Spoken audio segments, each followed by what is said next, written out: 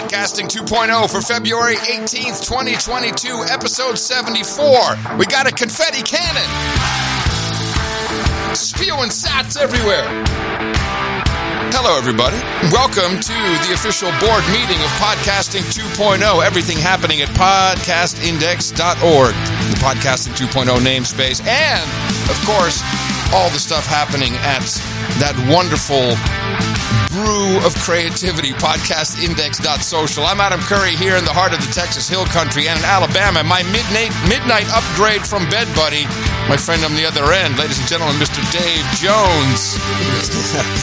Okay, that was the weirdest intro. Yeah, and I flubbed it too. No, it was bad. It was bad. It's the Rona, man. It's like everything's off the rails. You're one tick too slow, and yes. You gotta. Your brain is like... It's exactly how it feels. But I was in bed last night upgrading Helipad from my phone. I thought that was badass. from the phone SSH terminal. You know what the hardest part is? Is trying to copy and then paste in VI on your on your phone terminal. That's always fun. That does not sound easy. No, it Especially wasn't. when it's like some humongous long SHA-256 string. Well, it was the docker.yaml thing that I had to change. Just typing docker.yaml, like just typing that entire thing out on a phone. No. D tab. No, it all works. I mean, all the shortcuts work. I love that part. Tab. Yeah, I guess does a phone keyboard have tab? Yeah, it's I'm using what is it? Terminix, I think. Terminus. Yeah. Terminus is badass. Okay. Yeah, not the standard keyboard. It's got its own built-in. You can determine what special keys you want above the keyboard, so you can have your arrow keys and basically I have escape, control, tab, and then I can slide over to get all the arrow keys. I got you. Okay. Yeah, I know I'm sick, literally and figuratively. Yay! Rona update. Rona update. This morning I woke up. This is day 11. I went back and looked. Day 11.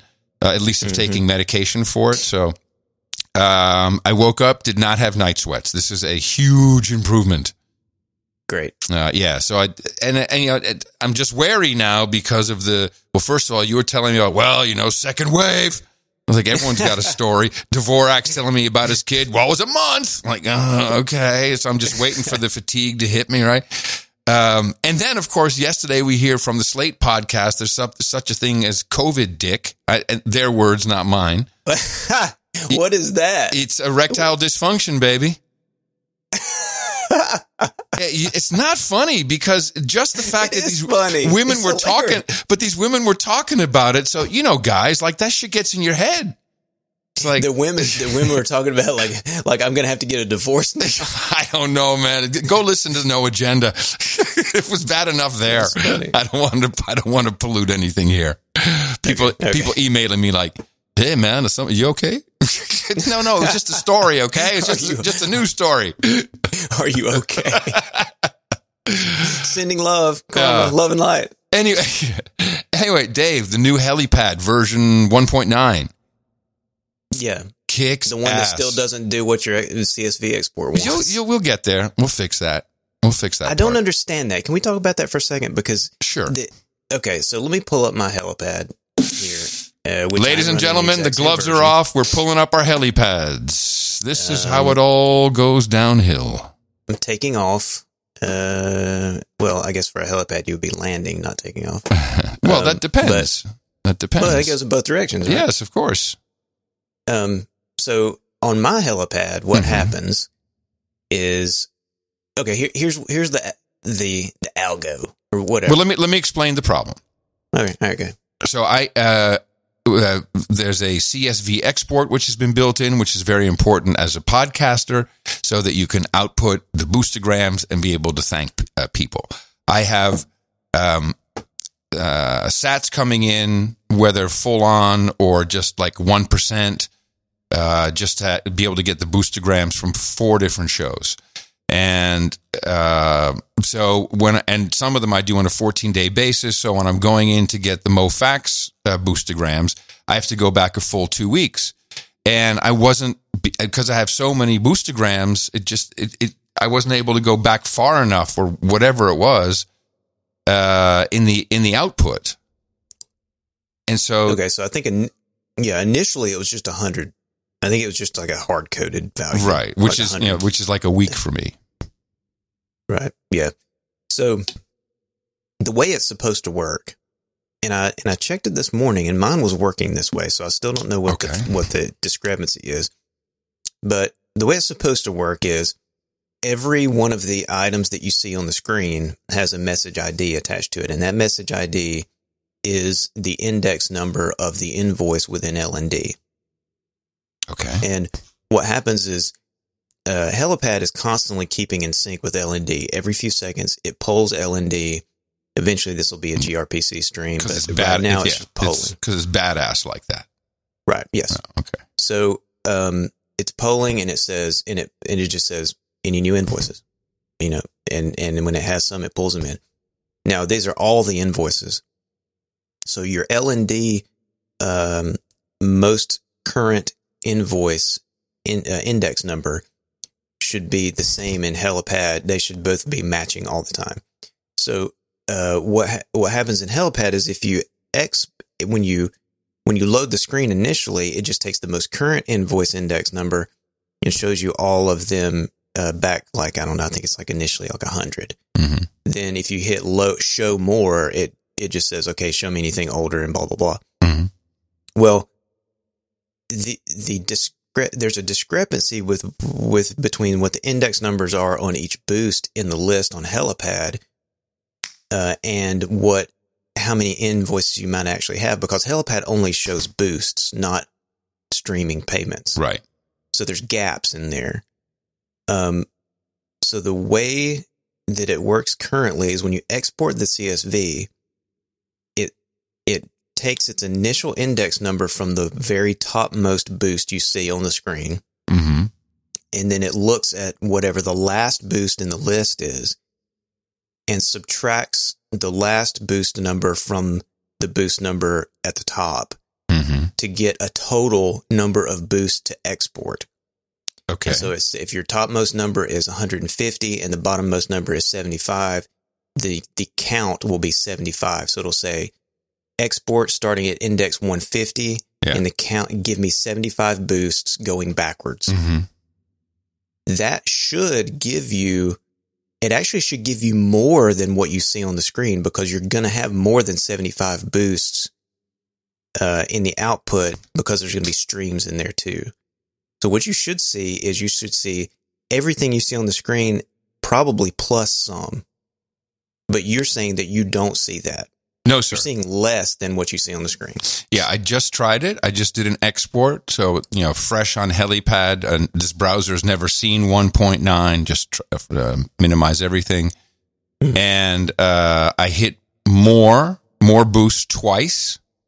So and it gave you boost, but each time that you hit it, it gave you more. Yes, that works. And so now I'm on the list. I'm down to 14 January on the list at the bottom. Okay. And I'm just leaving my browser where it is. I'm not going to the top. I'm just staying at the bottom. It shouldn't make any difference, I presume. No, it shouldn't make any difference. And I hit export and then the CSV, and I open it up, and the top number is from today, 18th of February. The index number is 37,937.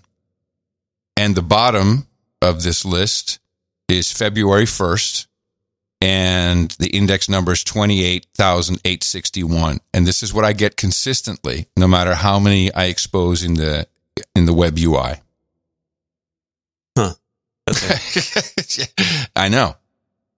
Well, this is clearly wrong. Yeah. So what I'm going to need your database is what I'm going to need, so I can figure this out. Dave, you can have my database. You can have my firstborn. You can have whatever you want. Please take my firstborn. Let's start with the database, and then we'll expand. We'll work backwards from there. Yeah. Okay. Yeah, I'll give you my database. Because you have significantly more invoices in there. Yeah, I'm a boost whore. Than you are a boost whore. You have significantly more invoices than anything in any that I've tested. But the math should be the same. I don't understand why it would be a problem. Maybe. Well, the only thing, as you were explaining that to me, I was hearing gaps. Of course, there's tons of gaps in my data. In the past 3 weeks, the Umbral definitely has crapped out a couple times. So I don't know if that makes a difference. But this was in essence a fresh install. I mean, I edited my docker.yaml. You did. And I saw it parse. I mean, and all the boosts are in there going back to November. Okay. I don't understand that. Yeah. Well, I'll send you my database. It's okay. How many total entries are in there? I mean, it should be a bunch. I mean, it's when you export 209. CSV. Okay. And it's getting you what you need for now, but it's just not giving you, it's not right. Correct. It's beautiful. Okay. By the way, it's beautiful. The export is great. Really love it. Are you pulling it into Excel? Yeah. Well, I've tried Excel and LibreOffice. Okay. So in Excel, are you just right-clicking and opening it, or are you using the data CSV import? I'm right-clicking and opening it. Okay. Should I do a data CSV import? Yeah. So instead of doing that, open up Excel by itself, then go to the data tab.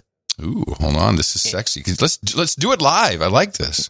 Yes. New. Okay. I got new workbook. Okay. What people love to listen to is other people talking about how to do Excel. It's fucking sexy. Okay. From text CSV, right? I got that. On the data tab, and then pull in that file. Okay. Hold on. And I'm telling you, it looks awesome. Oh, this is interesting. Okay. Here we go. Yeah. It pulls it in with pivot tables. No. Colors. Stop. You're kidding me.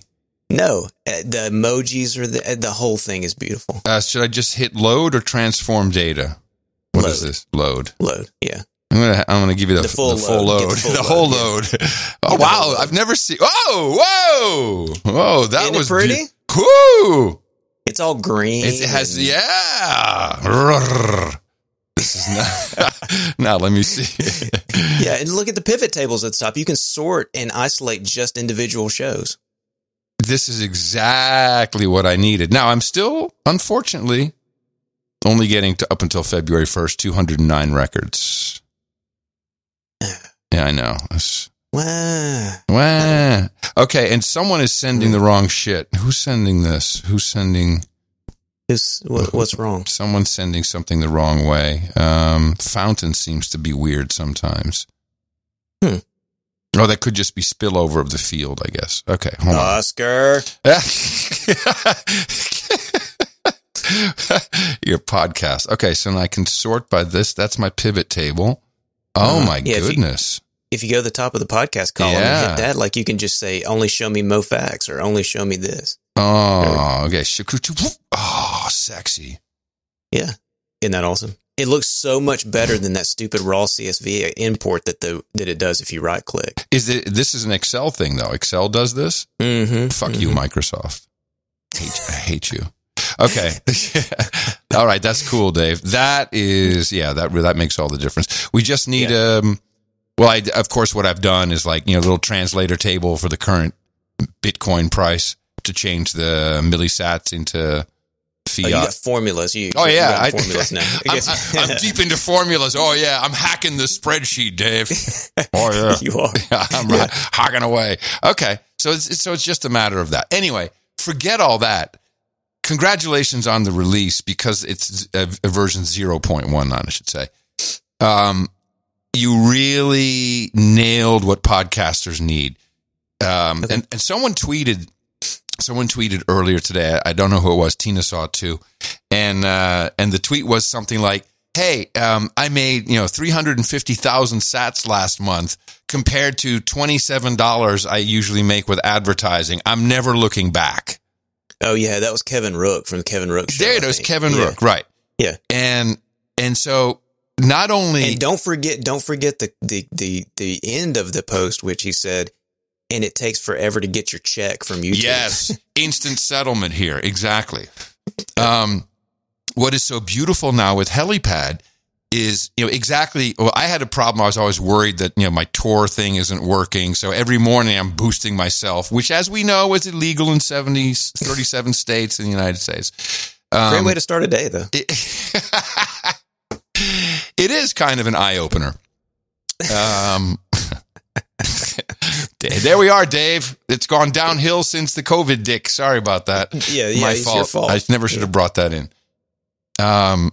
So now you see this, your balance up top, and then when a payment comes in, it pulsates and confetti spews over the screen. It is on brand. It is on message, and it makes me feel good.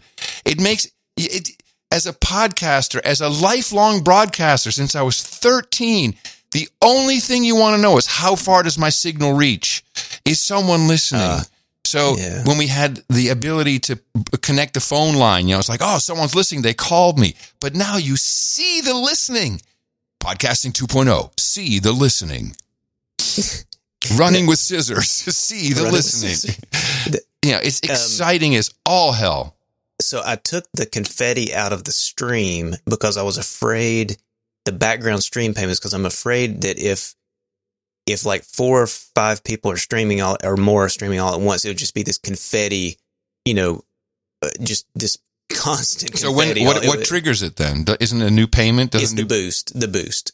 So only boost trigger confetti. The background streams now only just flash the balance update. So that you know that your balance is going. But I'm getting a confetti with the balance update. Boom, there it goes. Oh, are you? Yep. And I like it. Okay. Well, don't take my confetti away. All right. No, Done. it makes me happy. It's done. Done. We fixed that. Bug is stomped. Well, so was it supposed to not be doing that? Maybe there's something that maybe some commit didn't take. I thought that it was, but if you've ever looked at my development system, you would understand why I forget what I've done and what I have done. Because it's basically everything that Alex Gates wants you to do, I do the exact opposite. And so it's no wonder that I do not remember what I did 2 days ago. I suggest we get some confirmation on this right away. Okay. And we bring in our guest board members who've been sitting patiently in the corner. Of course, we get brought in the hummus for one of our guests just to piss him off. Ladies and gentlemen, please welcome 2 royal board members. We have Sir Alex Gates and Sir Brian of London joining us today. Hey, in the morning. In the morning. Hey guys. Hey guys. Is it true? There we go. Is it true, Alex, that basically every bit of my development style is basically antithetical to everything that you stand for as a human being? Well, standing for it, like I've done that stuff myself, but when you want to get all professional about it, then being accountable for what you work on is pretty important. So let's just nail down some brass tacks here for the people who aren't necessarily developers. What exactly could Dave be doing better, or as you would say, Alex, I don't want to have this more professional? what would make him more professional? I'm already working on that. I already got him to switch to a GitHub project this week. Oh, right. Okay. Oh, there You're cutting out, Adam. We don't hear you. You're cutting out. Hey guys, welcome. Glad to have you here in the board meeting. You have both of you actually been quite active with so much development that I don't know where we can start. Dave, you should probably help us guide us. Well, I want one of you or both at the exact same time to talk about just the most recent update with PodPing. And I've got a bunch of questions and stuff to talk about with it, but I want to just somebody give a real quick overview on what the changes are and what the updates are between 1.0 and 1.1. That's got to be Alex. I want to hear. Yeah. I just want to hear about it in y'all's words, so it's succinct, and then we can dig in. Yeah, I can give it a first shot. Then Brian can fill in. And what are we talking about for people who have no clue? Yeah, so we're talking about specifically the PodPing Hive Writer project that we're working on, which makes it easier. I mean, it's what Dave uses to write to PodPing, right? Or PodPing to cloud. Yep, that's the back end. Yeah. The most significant change for this version of PodPing is we added reason codes, which, I mean, we only had one reason code, which is it a podcaster is able to signal when they start a live stream, which we've tested and worked out, and we could even do it for this show if we wanted to. And then we also added medium codes, which allows you to say, this is the medium type of this feed. So if it's a video and an app doesn't support a video, they can choose to ignore it. Excellent. So, and we're using that already with ThreeSpeak. So all of ThreeSpeak's PodPing announcements now say that it's video and it's an update, as opposed to just podcast, which would be more normal for audio. Well, is there a live functionality within ThreeSpeak? Is that being used at all there? There isn't, but there is another streaming service loosely based around Hive called Vim. Is it Vim? Yeah, Vim.tv. And I'm talking with them, and they're interested in doing, and they're a live streaming service, a Twitch replacement, and they're interested in looking at live. For people listening, Alex and Brian are you guys are the ones who are writing all of the PodPing code. So there's a difference between podping.cloud and podping proper. Podping.cloud is podcast index is hosted front end for PodPing itself. PodPing really is the Hive writer. The Hive writer is what you can give it some information about a podcast, and it writes it to the Hive blockchain so that it becomes publicly available everywhere for everybody to see. The podping.cloud is just a front end to Hive writer to make it easy for people to get on board. And that's what I ping, right, with my script? Yes, that's right. So what Alex and Brian do, they write the code for the lower level Hive writer itself. And so there's going to be, so I'll take this one out of the way too. There's going to be a change, or there already has been a change to the way that the listeners, the Hive watchers, need to behave. Do you want to run over that real quick, Alex? Yeah. So I guess to back up a little bit, in addition to the Hive writer, we've also taken the task of defining the PodPing protocol, and what that's evolved from 1.0 is originally we were just saying, hey, this RSS feed has been updated. A listener was able to receive those feeds and assume that they're RSS 2.0 feeds and parse them and do whatever they want with them. What we added was the ability to discover more information about that feed without sticking the entire feed itself into Hive, which is kind of some people misunderstand what that is. Like, we're not replacing your RSS feed at all. We're just saying, hey, this is how you could tell people when it's been updated, as well as the entire history of every feed that's ever been updated. But wait a minute, Alex. I heard for sure on a different podcast this was an RSS replacement thingy. I think they're mixing it up with RSS 3. Oh, yeah, because that's really simple syndication, RSS 3. Mm-hmm. Yeah. The simple part starts with the algebraic equations that you need to understand in the white paper. Yeah, right. Sorry, I didn't mean to interrupt, but this is a good, as they call it, explainer. Well, this is also not Web 3. So I'll throw that in there. Well, fuck the terms. We are so Web 3 it hurts. Come on. I mean, if you really want to talk about it. I'll tell you what this is. What PodPing is doing is it gives us a way to make these announcements. And the announcement is purely, this has changed. That's it. And we've just added with the new sort of protocol change in the background that Alex is talking about. We've added ways just to say just a little bit more information, not too much. And it just, it allows you to filter a little bit more, with a little bit of ease. But essentially it's just saying, go poll this feed. It's made a change if you're interested in this feed. That's it. And that's the bit that's that's carrying on, and it's been running, non-stop now. For 9 months, 10 months? It's quite. I'm impressed. I'm impressed with the back end of the pod.ping.cloud front end that you've got, Dave, running for it.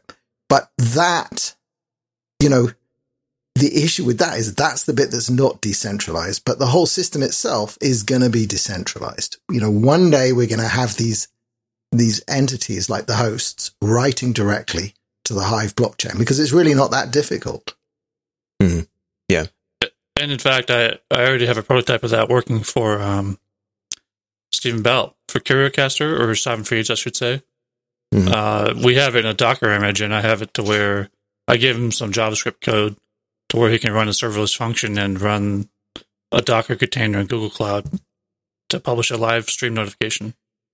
Can you flesh that out and tell me how that works? Because I was just sort of tangentially following it. What exactly is going on there? In Google Cloud, I mean.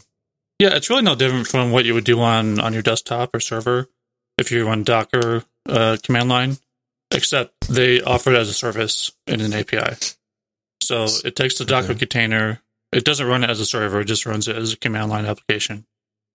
And you give it the feed you want it to update, and it runs the Docker container with those arguments, and then it exits. And then he's calling that from JavaScript. How fast? I mean, is there I've never run a Docker container like that as sort of like an on-demand function type situation. Is it slow to spin up, or is the container just so lean that it's quick? The slowest part about it is probably Google's API. Like if you do it on your desktop, it's rapid. Yeah. So it's under a minute still. Oh wow. Okay. So you don't really get penalized by the serverless function stuff. Yeah. So Alex, we know that 3Speak is integrating some of this. You have yet another hat that you wear at No Agenda Tube. What's the status of that? Because I have such high hopes for the web torrent and for everything that you've been putting together there. The status of that is it's working for super, super, super basic functionality. I don't have any of the new Podcast 2.0 features or anything except alternate enclosure, but the idea is once we get PodPing to a stable state, which is very, very soon, there's a couple more updates we got to do for Dave. I want to be able to integrate that and integrate No Agenda Tube's live stream for video as well. This is my ask. I have Mofax waiting in the wings. He is a prototypical YouTuber. He does all of his lost tapes and all this stuff live, and he uses the chat and he doesn't use Super Chat, doesn't monetize, but he is ready as soon as the light is given to hook in a live stream into No Agenda Tube, so we can do the notifications, and he wants to, we'll do the kind of the Super Chat analogy with the boostograms in the live stream. So he's ready to go whenever we are. I'm going to do you one better. I'm going to integrate live chat into No Agenda Tube, and we're going to figure out how to do boost into the this is going to be so big, and we have ideas, man. We got ideas for this. Are you familiar with Versus? You ever hear of Versus? In what context? Versus is it's a hip hop battle, and it happens, I think, annually and it's on streams on different platforms, or YouTube as well. And so it's two different DJs or two hip hoppers, and it's like a battle, and people vote, with either thumbs up, and I think they might do some super chats with that as well. But we're thinking boostograms and streaming sats. You got the scoreboard for each one. It's all live. The whole thing is completely replicable in our environment. Yeah, I've actually seen some live stream platforms that have built-in Versus like that. So it's a great analogy. They do it with their own tokens, and the great thing here is you use Bitcoin. Yes, and this is the Versus audience is a huge Cash App audience. Oh, okay. Which is Adam's code for Black America, which is just what I know from Mo. Cash App rules. So, easy to fill up wallets. And of course we're only talking US only, but I can't fix everything. Well, I thought Cash App was UK also. It is, yeah. But, if it's not Australia, then it gets no coverage in our news, see. Okay. Our news. Okay. Our news doesn't cover it. To say it's not Israel. Well, you guys got Breeze, man. What's your problem? You got everything there. your central bank shekels. So I want to finish up the what is pod ping kind of thing. Sure. Dave, you posted a Twitter, what did they call it? Some audio live stream from Jack Dorsey and Sequoia Capital, I think, the other day. Oh, I haven't listened to that yet. The Twitter Spaces. Yeah. I can't wait to listen to that. He said something really beautiful in that discussion, kind of halfway through, and that was, decentralized information discovery has been the most difficult part ever since Web 2.0 came out. And that really describes the issue of podcasting 1.0, right? Podping is a way to discover not only new RSS feeds, but with the addition of the medium tags, no one's done it yet, but we can have blogs, we can have films, which I'm going to Podping is the podcasting platform. Dare I say that? Yeah, I mean, you can start the argument of what podcasting is, but it's kind of a protoform. It's like a protocol and a platform at the same time. But you can build anything with podcasting off of Podping. You could build an app could run on Podping, I think. I mean, you don't need anything. Well, you don't know it because I haven't got it to show you yet, but there's an API coming out of South Africa soon, which is going to be the public open API for exploring what's happened on Podping. And it's cool. Being built as part of the Hive work. Oh, excellent. It's called the Hive Application Framework. It's a new part of Hive. But it's specifically designed to make it easy to write apps that have a normal database. You don't have to think about blockchain. You don't have to be a blockchain developer. You just see a database, and you'll see a database of all the pod pings. And then whatever you want to do with that, you can do with that. And it's updated in real time. 3 seconds after the latest pod ping, your tables are updated, and you just call a database. And that's going to be available as like, you can just download and install it with Docker, or you can access the public API. We're working on that. That's really interesting, because that is a way to decentralize the functions of the index. I mean, not the API functions, but a lot of the storage function. So this is because it's not going to go looking at the feeds. No, but I understand. It is going to be the place to find new stuff, because every active feed will be announced there once we get these sticky hosts to come on board, and that's the ongoing battle. That's a great catch, Alex, and I haven't heard that Dorsey thing yet. I can't. It's on my list.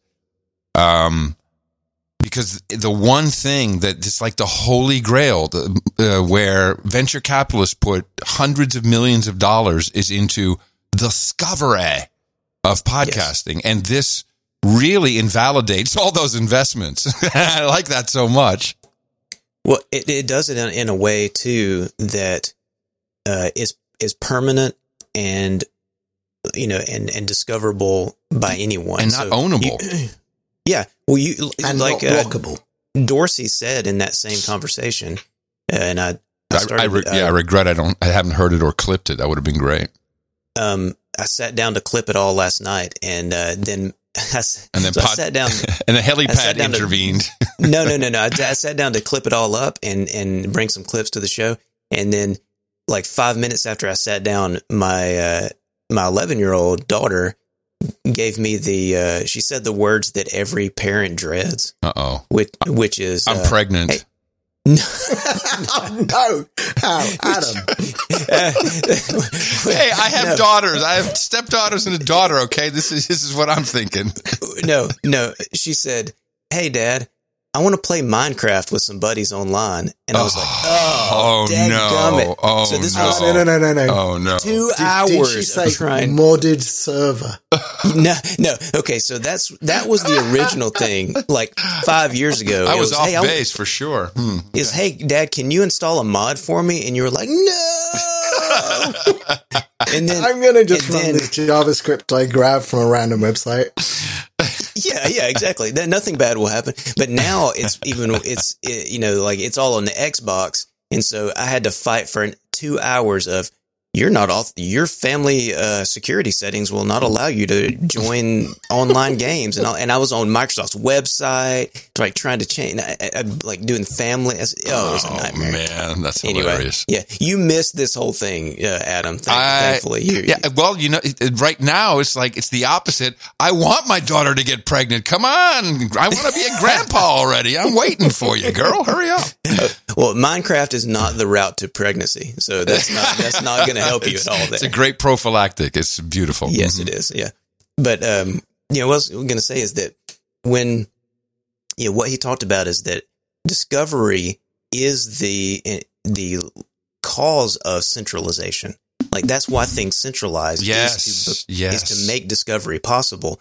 But with PodPing, you end up, everything is decentralized, but it's still discoverable. And it's discoverable in a permanent way. Like Alex, I misquoted. I attributed this to Chris Fisher, which it was really Alex who said this a few weeks ago. Was that PodPing is a distributed message bus for podcasting, and that's exactly right. Everybody can hook in and get all the same information. It is the opposite of anything you can deplatform. It is so. I saw it from day one. It's like once it dawned on me, which you understood much quicker than I did, Dave. But once I saw it, I'm like, holy crap! This is what everyone's been talking about, and all this money is Spotify just bought companies that have some version of this, of this discoverability factor. In this case, they tie it into advertising. But this is beautiful. I want to just point out one part of it that I think is misunderstood and overlooked, which is that the reason we can do all of this is because we're putting these messages into a system which, whilst we are not directly paying for, we are paying for by having an investment in it. Okay, that's the amount of Hive that I've raised and stake, and it's about $4,000 or $5,000 worth. It's not a big amount, and it's not spent money, but that's our stake in the partial ownership of Hive. Can I ask some questions about this? Because I know very little about it. So this is Hive blockchain is a staking based system, as I understand it. Yeah. And we don't have delegated proof of stake. And we don't have to go too deep. But what is the ratio of usage versus stakeage that you have to have? So you say $3,000-$4,000. That's a lot of money to some people. It's a lot of money to a lot of people. So I'm just trying to understand, how much do you need in order to utilize the system? Is there some kind of key that I can understand? Like, well, if I'm doing this with it, or if you know what I'm saying?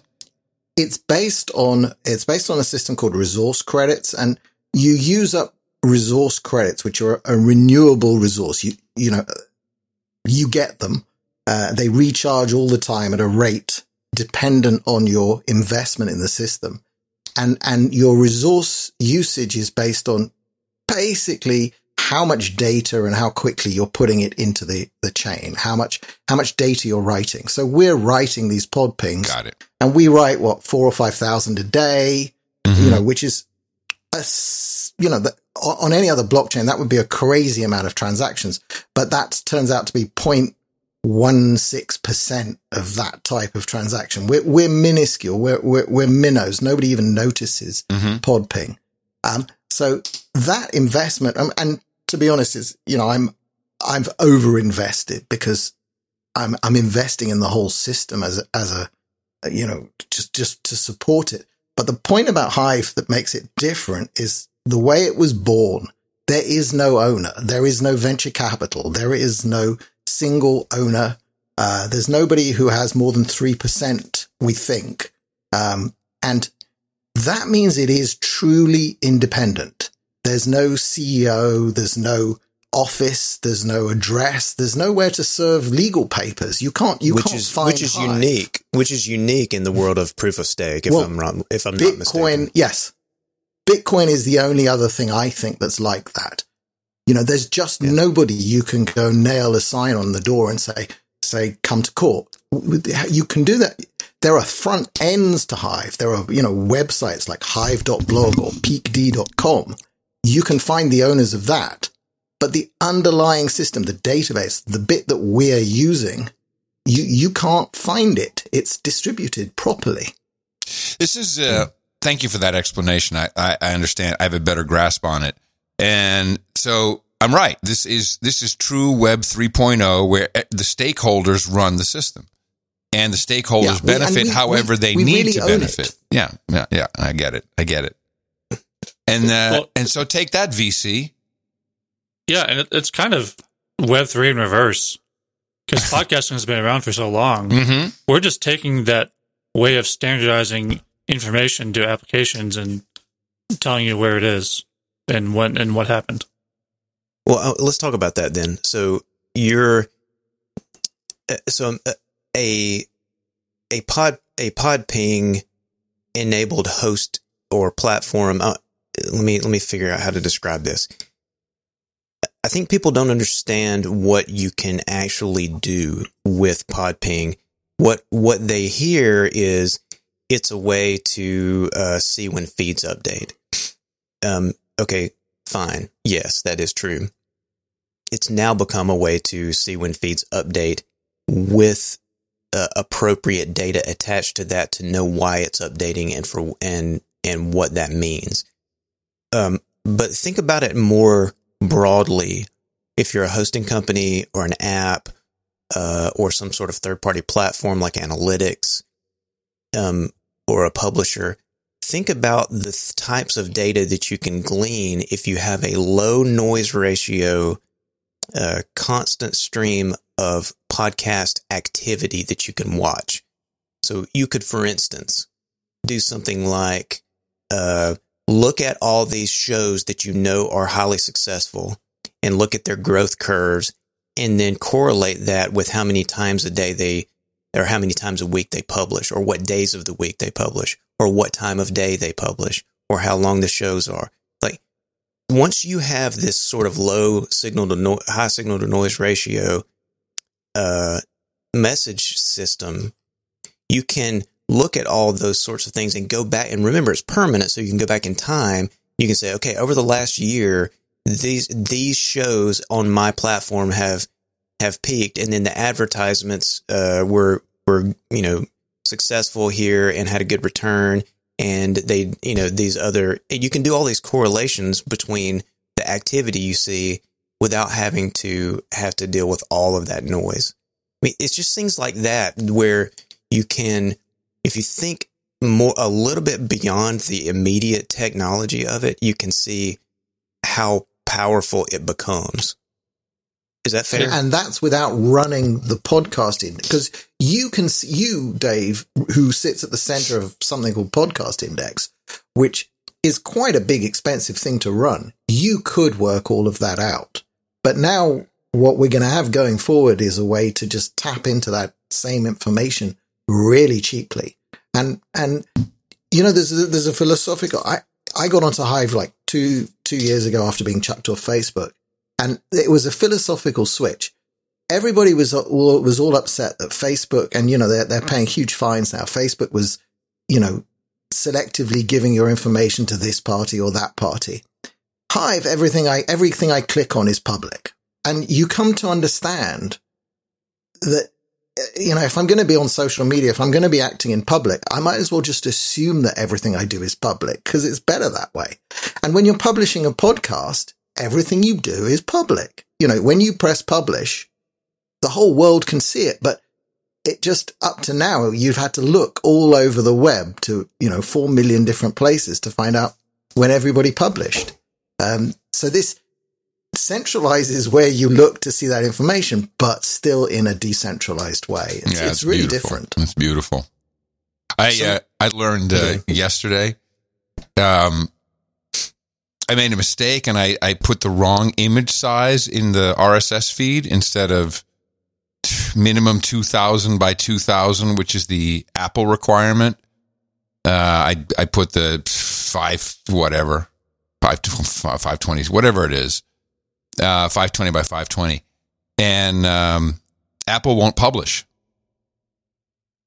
It will not surface on their app if you have the wrong image size. Oh, it just won't even show at all. No, they will not publish. I know because we have a producer who approved it manually after 9 hours, like inside of Apple. Yeah.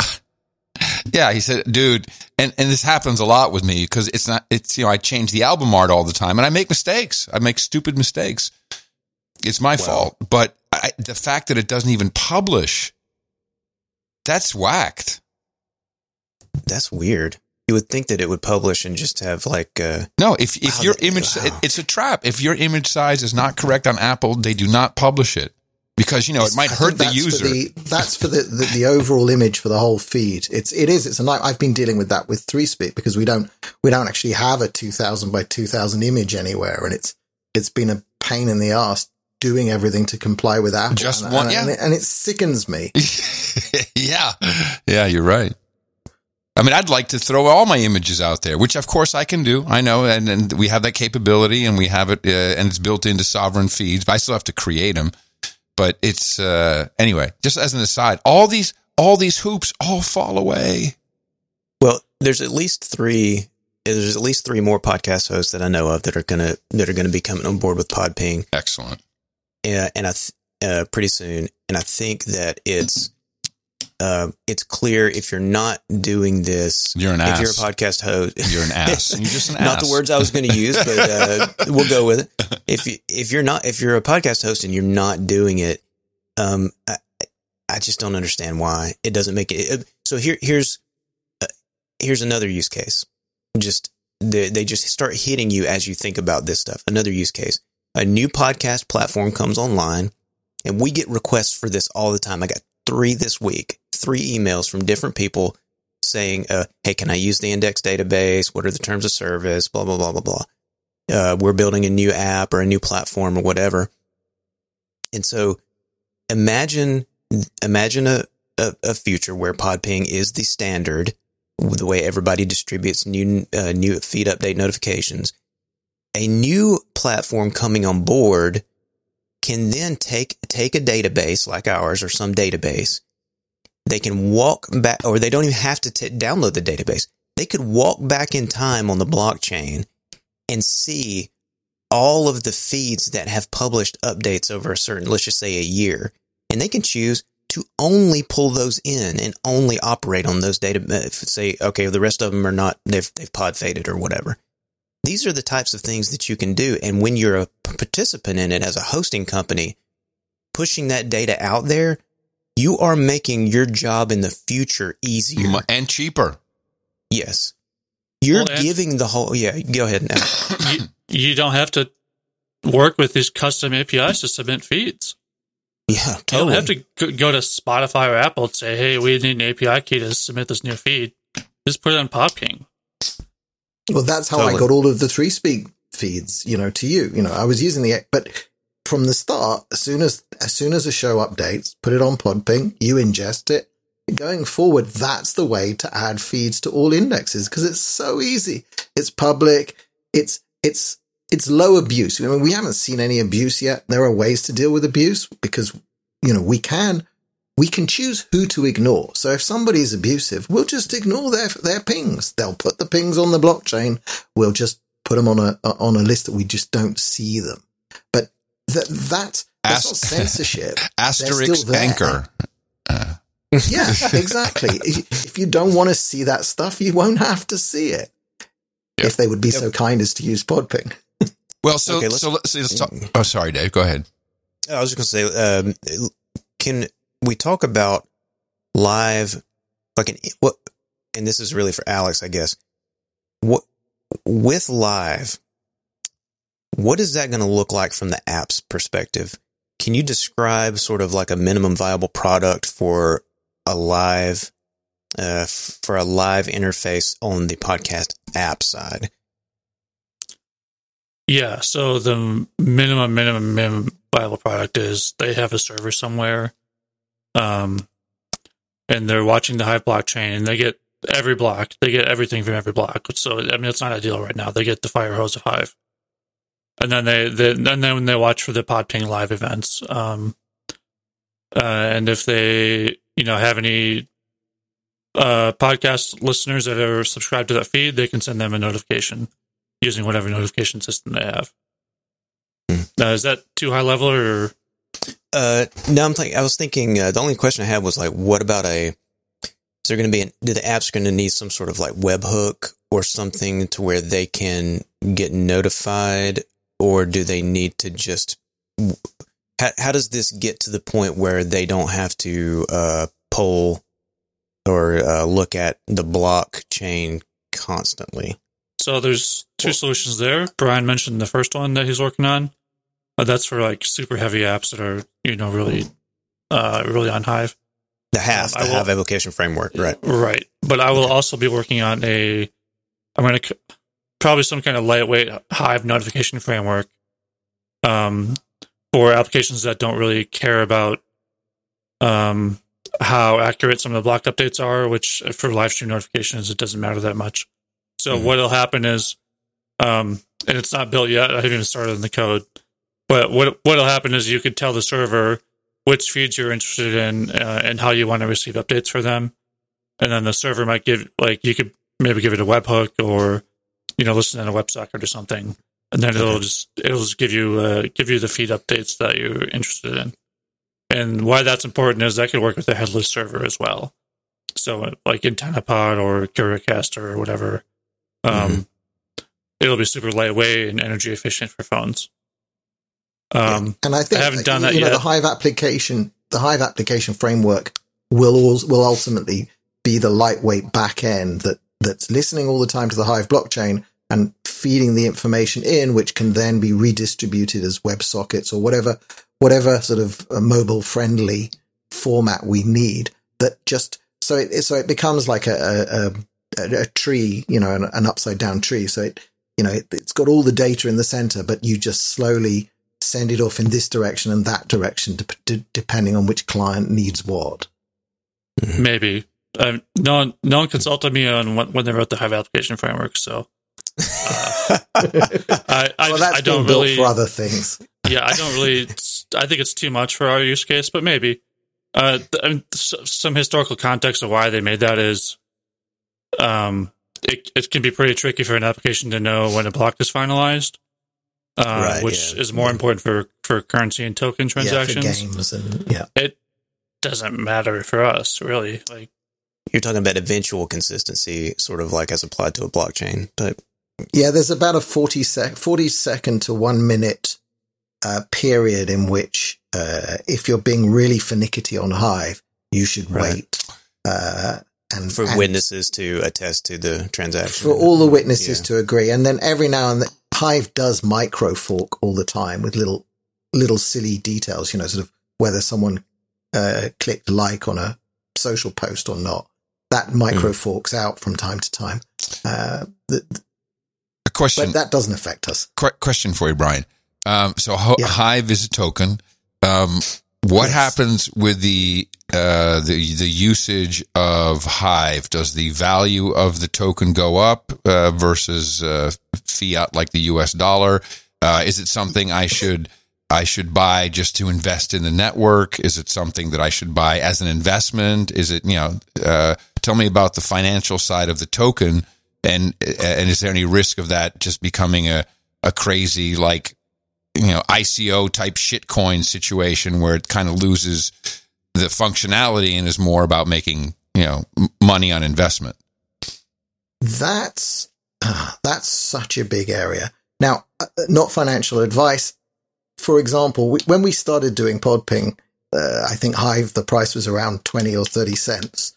It's now just around $1. It just dipped below $1 now.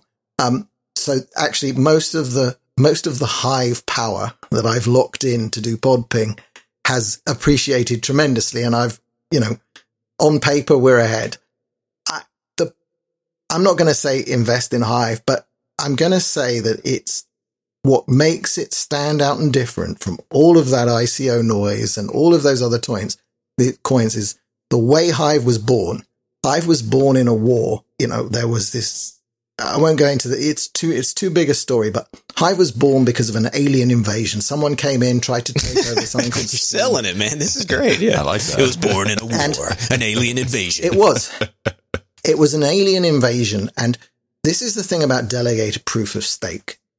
And it's really important is that I don't want to run a server in order to have a social media site. Nobody does.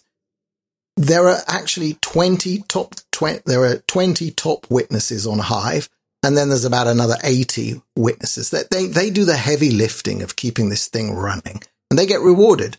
And when the token price was down around 6 or 7 cents as it got to at the bottom of the last drop, some of them it was hard to justify the costs of the equipment, but up at around $1, everybody running the equipment that runs Hive is making money and doing well. They're not super wealthy. They're not billionaires. There's no VC that's looking for an exit, but they're happy to run the equipment because they're rewarded. And everywhere I look, all of the projects, all of the front ends that I use, people are making enough money to cover their costs and then some. And that makes a difference. And I'm funded by the DAO of Hive. So I get a stipend. To a decent degree, too. Alex. Like, yeah. And in fact, I have to pay Alex some more. I just must get around to that. And, I've fed some back to Podcast the Index, and I should do some more. But the point is, it's not big cash. It's not the sort of $15 million funding that you get when you sign up with a VC, but it's enough that the volunteers who love doing this are also not out of pocket doing it. And that's value for value. That's the whole system operates on value for value. I'm not going to say buy Hive. I think, I've got a lot of Hive and I've hardly bought any. I don't think I've really, I've earned it. I've written posts. I've been paid. And it was because I was thrown off Facebook and I started putting my energy into Hive. But because energy and time invested in Hive for me, where, I was just writing stuff and posting videos, instead of it going to Zuckerberg, it went to me. Thank you. That's what and I am now I've got a small ownership stake in Hive. And it feels much better to be using a system that I'm a part owner of. Yeah. And you know what? That makes me think of one more point about podping in general, is that it's not just podcasts. This is how we replace YouTube. Yes. However you argue about the incentive structures of capitalism versus some inflation-based token, which, Hive works, it allows you to distribute the storage of all those video streams, so you don't have to do 50 terabytes a second of video streaming or whatever. It's probably a lot more than that. But some of those single live streams on YouTube, when they get to 100,000 viewers, it's literally tens of terabytes a second. Yeah, you can't. No one can compete with that. The only way to do it is to distribute it.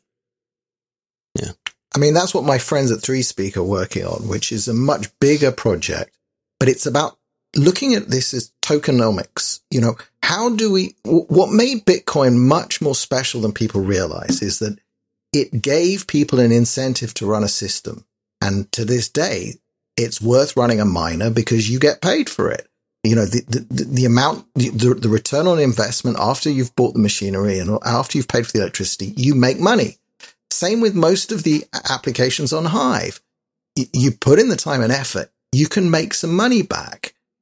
Not vast wealth, I don't think, but and that's what they're trying to do with video storage. There's 3 components that make video difficult on the internet. There's the actual storage long term, there's the quick delivery, so CDNs, and the discovery in the front ends. But they're trying to put in place proper financial incentives to have communities that can store the video for you and run up CDNs. Now, you don't need thousands of CDN nodes, but you need some, and you need some way to pay them. And it has to be an internal token system, which is trustless. And if people store and deliver video for you, you should pay them. Where can I buy a Hive? Well, pretty soon you'll be able to buy it from me, from Lightning, but I'm through really the Hive, through the that. reverse Hive Lightning Rube Goldberg machine. Yeah. So you're a money transmitter now, Brian? You are brazen. No, let's not say you that. Are brazen. I'm creating open source software that will enable anyone to run the service that I am building. No, you need to follow that with Your Honor. Your Honor. Yeah. Brian's building like a DMZ and crap. I've got Crypto API DMZ. service and traffics and Crypto DMZ. Listen, I'll tell you what. I've bought it before. I went through the what was it called? Block trades actually is a good block trades. That's what I did. Yeah. Hive has actually been, I think, shunned by the big boys because it doesn't have this VC thing. It's like, you know what happens is behind the scenes, and I know this because I know the volunteer people who are talking to the exchanges. The exchanges all want big listing fees. We're not going to pay those because we ain't got no big VC pot to pay, to pay Coinbase, whatever they're asking. Jack Dorsey made this. He made this point in that Twitter Spaces thing. He spoke to his distaste of the VC backing of Web3 and how he's like, hey, Web3 is singing this song of decentralization, and while that may or may not be accurate depending on which blockchain you're talking about, one thing is absolutely certain is that the VC money that is going into it is not decentralized. That is all in one basket. I mean, there's a couple of really, 2 or 3 really high powered VCs that are funding a lot of this stuff. And when the VC money gets in there, your Web3 claims tend to me to fall a little bit hollow. But this is happening everywhere. And I just had an interesting, I'll just call it Web3, but maybe Generation Decentralize. So someone on Twitter pinged me and said, hey, man, if you're looking for some fiber out there in the hill country, you should check out Nextstream. And so, someone contacted me and okay, and said, can we come out Friday? So this morning they came out, the CEO. This is a small local company. They have 400 miles of dark fiber. They have their own backhaul straight into all the exchanges, and they're like, nah, fuck it. There's so many people out here who do not want to be connected to Spectrum, which is our only choice. And he says, we're almost level co-op. And so they have no huge investors that they have to have an exit for, and they just want to provide good service without tracking and all kinds of crap to, it's not a small community, hill country. I see this more and more. We're kind of going back to what it was. Yeah. I can see it. I mean, because that's really where this stuff is. That's where the Web 3.0 becomes what it claims to be, is when it becomes decentralized on the money side of it as well as the technology side. Because otherwise, the tendency is going to be to re-centralize. I mean, that centralized data. So do you want a Web3, whatever it might be, startup platform who is still selling everybody's data on the back end? I mean, that just no. And what Brian is doing, I think, is the future of these types of developments. As much as it pains me to say, because it's Hive. I mean, geez. But where when you decentralize the money, then you, in essence, create an opportunity for a type of DeFi where people can invest. So that's where you have the Hive fund and, the DAO that he's talking about, for those that don't know, decentralized autonomous organization. And it's all based upon open source money that is accountable, trackable, and programmable, so that you can have certain, because you have some kind of democratic system where people vote, okay, Brian of London, you're going to get, X amount of funds to work. I had to get hundreds of votes. Yeah. Hundreds of people to vote for me. Now, it's stake weighted. So there are some big whales who vote, and that's how it should be in a democracy. Yeah, that's how it should be. The more money, the more votes. Screw it. Exactly. It is. But the point actually is that some of the biggest guys who voted for me, they voted last, and they waited to see the level of interest. So getting 100 votes from people whose vote was worth 0.001% of what I needed. That is what got me the votes of the guy who could vote 20%. It's a very important check and balance. And what it also means is that there's no one person on Hive who can deny me. There's no one big enough to veto me, and that's the point. I'd have to piss off a large number of important people, but it's not like having a boss, but I feel accountable to this community. I have to write posts saying what I'm doing. I have to show them progress.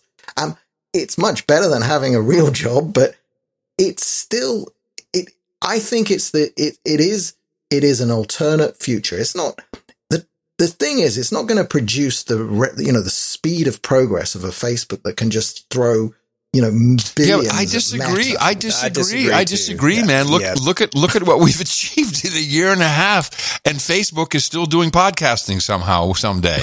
Are you kidding me? No. And of course, it helps that Brian married an Arabian princess with her own dowry. I really didn't. Okay. Please. All right. Let me bring it back to technology real quick. Please. So party pooper. So why am I getting Beam API errors? What is that? Because I haven't turned off the warning level on the Python. I'll do that and then just hide. But I thought you did that. I thought I downloaded your new version and it had that. I don't know. I need to check. I need to switch you to a different. There's different Python libraries, and we'll get all that sorted. But they're nonsense warnings, really. The thing is, you're dealing here with APIs in the back end. Yes, the ping pong ball isn't hitting the spoon right, Dave. Yes, it's not. Even Facebook went down. Remember that? Please. Please. Yeah, no. You get no pass for that. No, but the point here is that I think that there are probably 30 to 40 significant individuals involved in running the API infrastructure of Hive. Mm-hmm. And it is not a simple thing. It is really not a simple thing.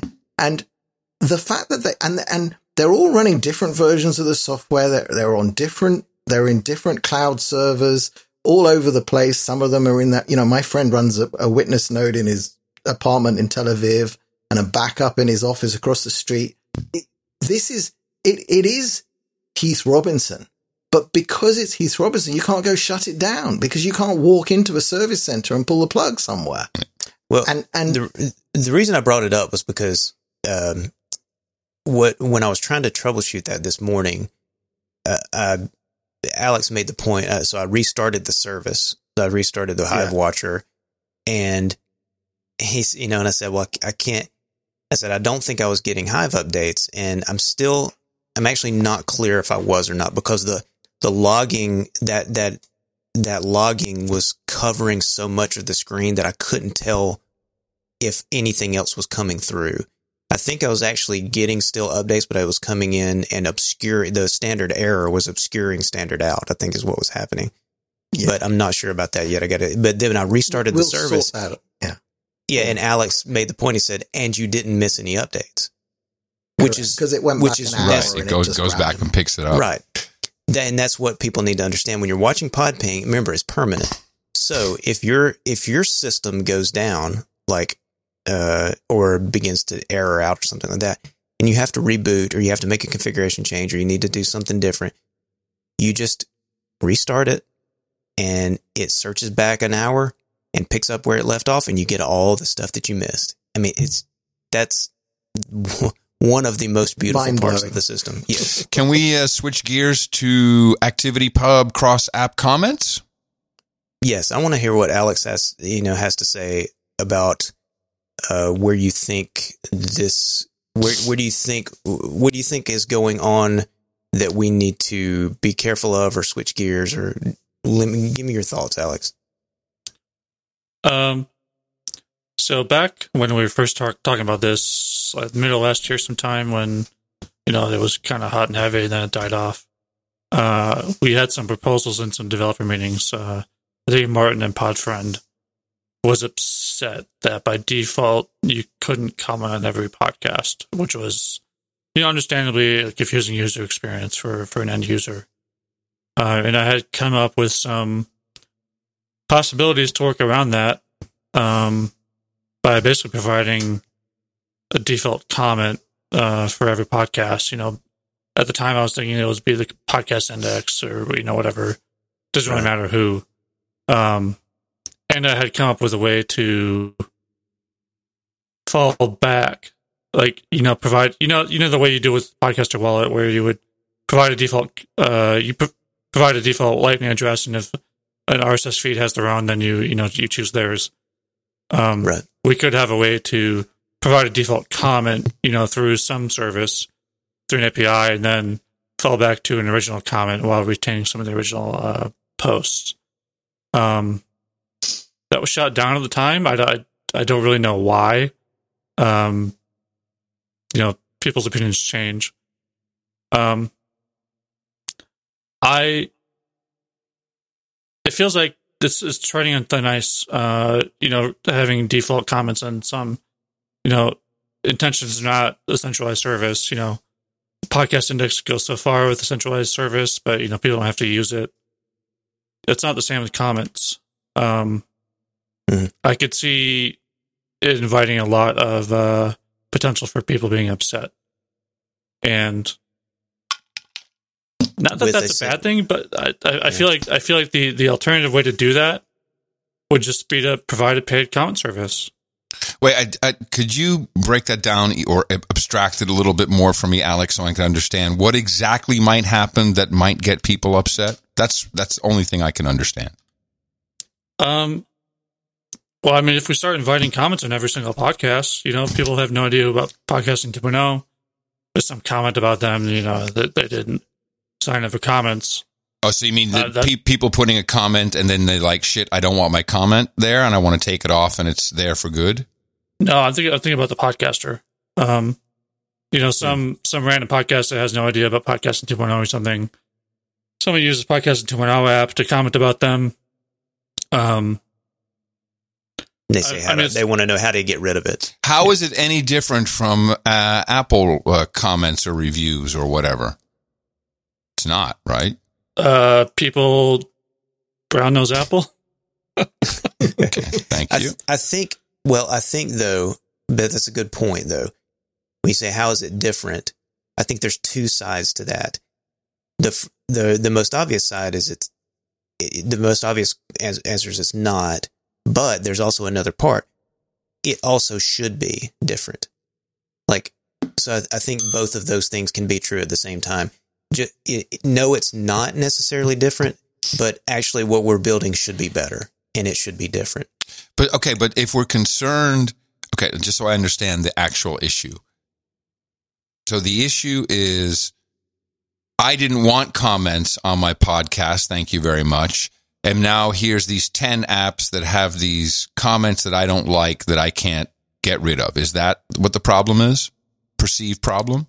I mean, people complain about that today with, centralized services. I don't know why the argument's any different from this. I'm just asking. That's the warning is that could piss people off. That's the danger. Yeah. Okay. So which means that the only way to do that, I guess, would be to have some kind of extra tag that says no comment. So what we're talking about, backing up for a second, is John Spurlock did a version of what Alex proposed last year, which was he just spun up, literally last night, spun up a new service. Mm-hmm. The mini pub, is that what that is? No, this is podcastsocial.org. Oh, okay. And so this is essentially a headless mastodon, and it's a beautiful system. The way he did it looks like he did this the right way. It's a headless mastodon type system where, it's got an API in front of it where I can call the API if I have keys, I can call the API and for a podcast, spin up a root post comment that I can then get back and put into, for the app. So for apps to know about. So I can call out and say, here, I want a root post. And then I put that in the feed. And then, everybody picks up that social interact tag and sees the root post. And then other ActivityPub servers can comment on it. Now that in turn gets seen by all the apps, and then they can display the comments. I think Alex is saying that the danger there is that all of a sudden now you have comments showing up in apps that the podcaster may not want that to be a function. Now, your comment about is that different from Apple is correct. It's not different from Apple. And to make that point, it's not different from Apple or Good Pods or Podchaser or any of these other services. They all do that. And you as a podcaster cannot control as a podcaster cannot control the fact that some platform spins up and allows people to comment on your podcast. That's just, right. You're just going to have to let that go. You can't do that. Right. But I think before this is all said and done, though, my feeling is I like the breaking the chicken and the egg that this represents. And I think that's why Alex initially had that thought last year, is because you got to figure out some way to break the chicken egg problem with a protocol with an issue like this. But before it's all said and done, and before we have to figure out some sort of way to make that problem better than what exists now. Whether it's a no comment tag or whatever, there does need to be a way to make this thing fixable. This is a beautiful graphic representation of what's going on podcastsocial.org. This is really nice. Yeah. It's done a good job here. I mean, podcastindex.social. No, podcastsocial.org. That's the Spurlock. Yeah. that's Spurlock's. Hello, thing. Running with scissors. It's what we do. Of course it's confusing, but, all right. So now in this case, the podcaster would publish the root post using this system, using this kind of headless Mastodon shim. Right. That's the intended use. Now, if I have an API key, Spurlock sent me one last night, I could technically spin up a root post for any podcast I wanted. Right. So therein lies the problem. If got it. That's in a situation. Yeah. Right. Yeah. Yeah, say that again, Alice. So to be clear, I'm perfectly fine with a delegated service for a podcaster to use. Right. In fact, I think he should make them pay for it. I think that'd be a great service.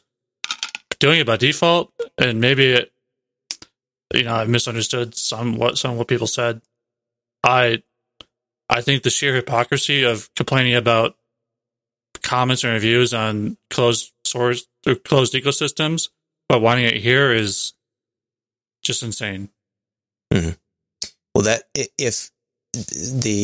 I think the idea of having it be a paid service is absolutely 100% legit. I hope that he does make it a paid service, because that even more reduces the potential for shenanigans. Right, but you still have to put the root post into the feed. Am I not correct? Well, yeah. So the way this is like, okay. So what I do is I take a photo and make a comments thread, post a root post. That's what I've been doing too. Yeah.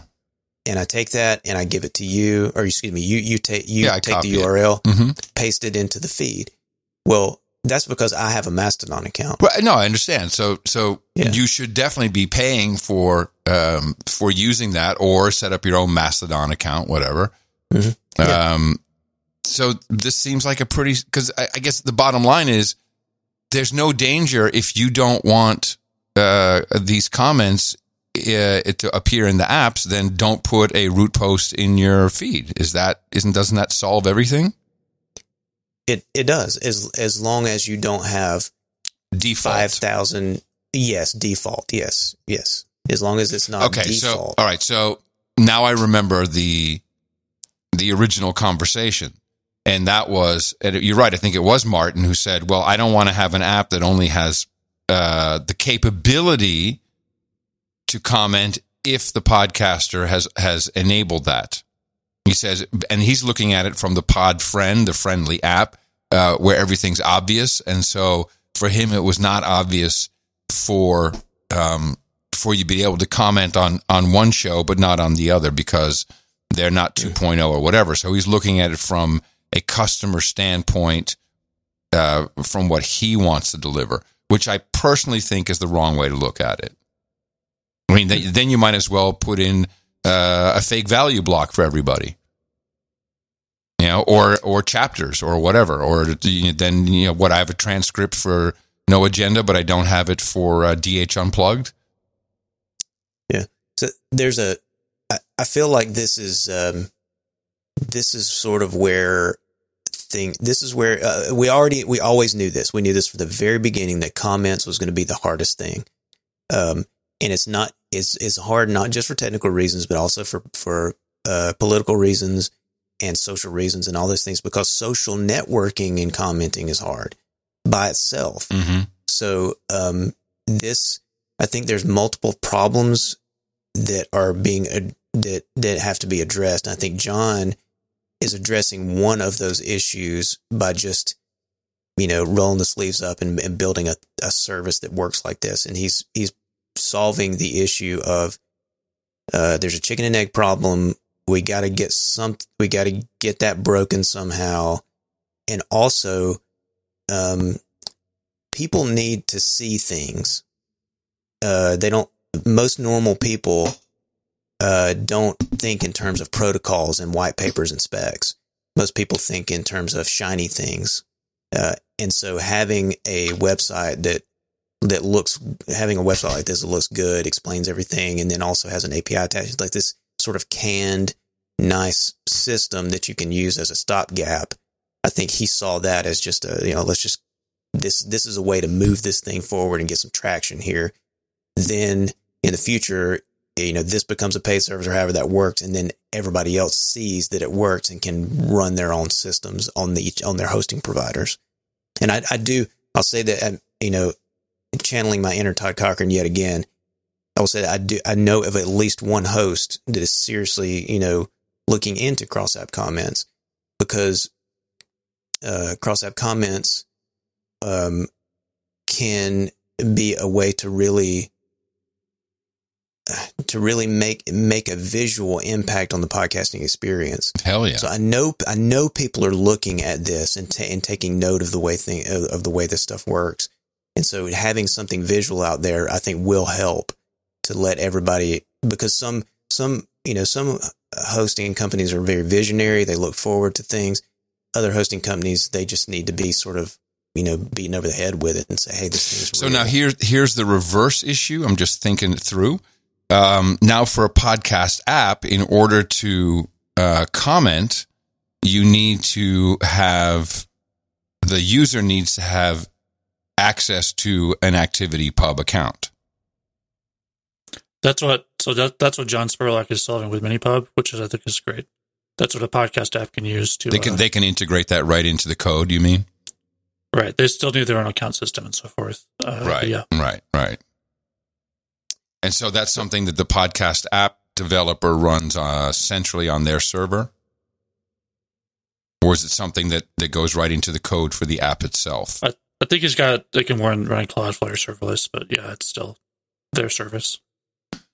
Okay, well, I think we've solved it. When do we start building? Well, so my question to you, Alex, in thinking about this last night, I kind of had a hard time sleeping because Spurlock released this got it like 9:00, and I was trying to figure out what my thoughts were on it, and I was texting you and stuff. How can comments, when things are commented on, couldn't that be on Podping as well? That there's been a new comment at some point in the future, like somebody has commented, or there's been a review left, or something. Very quiet like that. here, because let me be clear, Brian. This is not. I'm not talking about putting the comments themselves on Hive. I'm talking about the notifications. I'm also not as well, because even with 3Speak and stuff, we're looking. One of the big guys behind 3Speak, they call me Dan, is his name. He keeps saying, we're going to look back in 10 years' time and we're going to look at LOLs and we're going to be telling our kids that was the days when we could still post LOL on Hive and it didn't cost a fortune. But so I don't think carrying vast quantities of ephemeral comment traffic is the future for Hive. But I keep coming back, I'm always looking who's running the servers and who's incentivized to run the servers. So as long as there is a service that a podcaster or someone has to pay for to make sure that it's going to be there, I'm okay with that. As to announcing all the comments on Podping, that's the same as storing them, to be brutally honest. I mean, most comments are not much longer than the link to them. So, if we were going to announce them, we could just post them on Hive. Well, there's two parts to this question. So by default, activity streams, which is what ActivityPub uses, is the mechanism that servers get notified in new comments. I mean, that's already built into the system. When someone posts on No Agenda Social, that the server sends an update to podcastindex.social if you're following them already. The mechanisms of how that works and how everything gets cached and so forth is a lot more complicated. But theoretically, no, we don't need that. Yeah, because it's redundant. Yeah, and it's not a perfect system either. Different servers work differently. So it could probably be improved. However, that does bring up the topic of how do you notify an app or a server or user that external content has been updated in the feed. It applies to images and so forth. Chapters. Right, exactly. And we want to avoid that. That's the hardest problem we have in Podping right now, because we only have so much available bandwidth, so to say, to send updates. And I'm trying to think about how to do that efficiently without DDoSing servers. Yeah. And that could be applied to comments too. So. Okay, that was a good discussion then, because I can see the issues there. That has to be that's ground that has to be tread carefully. Yep. Shall we thank a few people, Dave? Oh yeah, sure. And I want to remind everybody, this is Value for Value podcast. The whole Podcast Index project is Value for Value. Interesting thread this morning, although I typically despise people saying, what does it cost you to run this?